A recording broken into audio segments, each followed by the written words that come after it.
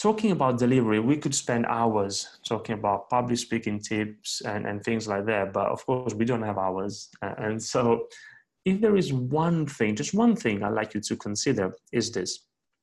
If you want to present effectively, then you should get to a point where you are able to really present naked. Now, no, I don't know what you're thinking about, but no, in that sense. Now, we've got here Steve Jobs. I mentioned it before, one of the most brilliant business presenters of all time, perhaps the best business presenter of all time. He was also an example of how to present naked. Now, what do I mean by this? Presenting naked is about taking off your armor. So it's really about removing anything which is there just for your benefit and not for the benefit of the audience. So it's really about being authentic, being true. It's about being you. This is not about being a professional public speaker. Of course, we make mistakes. That's fine. As Oscar Wilde once said, be yourself because everyone else is already taken. I love that quote. So you want to make a connection with the audience. If you remember at the beginning, I showed you an illustration with 3 key problems. And one of the key problems was this inability to connect.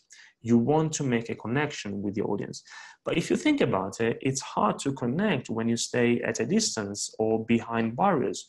For example, one of the mistakes I see all the time is that if in a room there's a table or a lectern in a conference room, what happens is that the presenter immediately, we like it so much, so we start presenting from behind the table or behind the lectern because it's our protection. I get it. But what that does is it just accentuates the feeling of I'm up here, you are down there.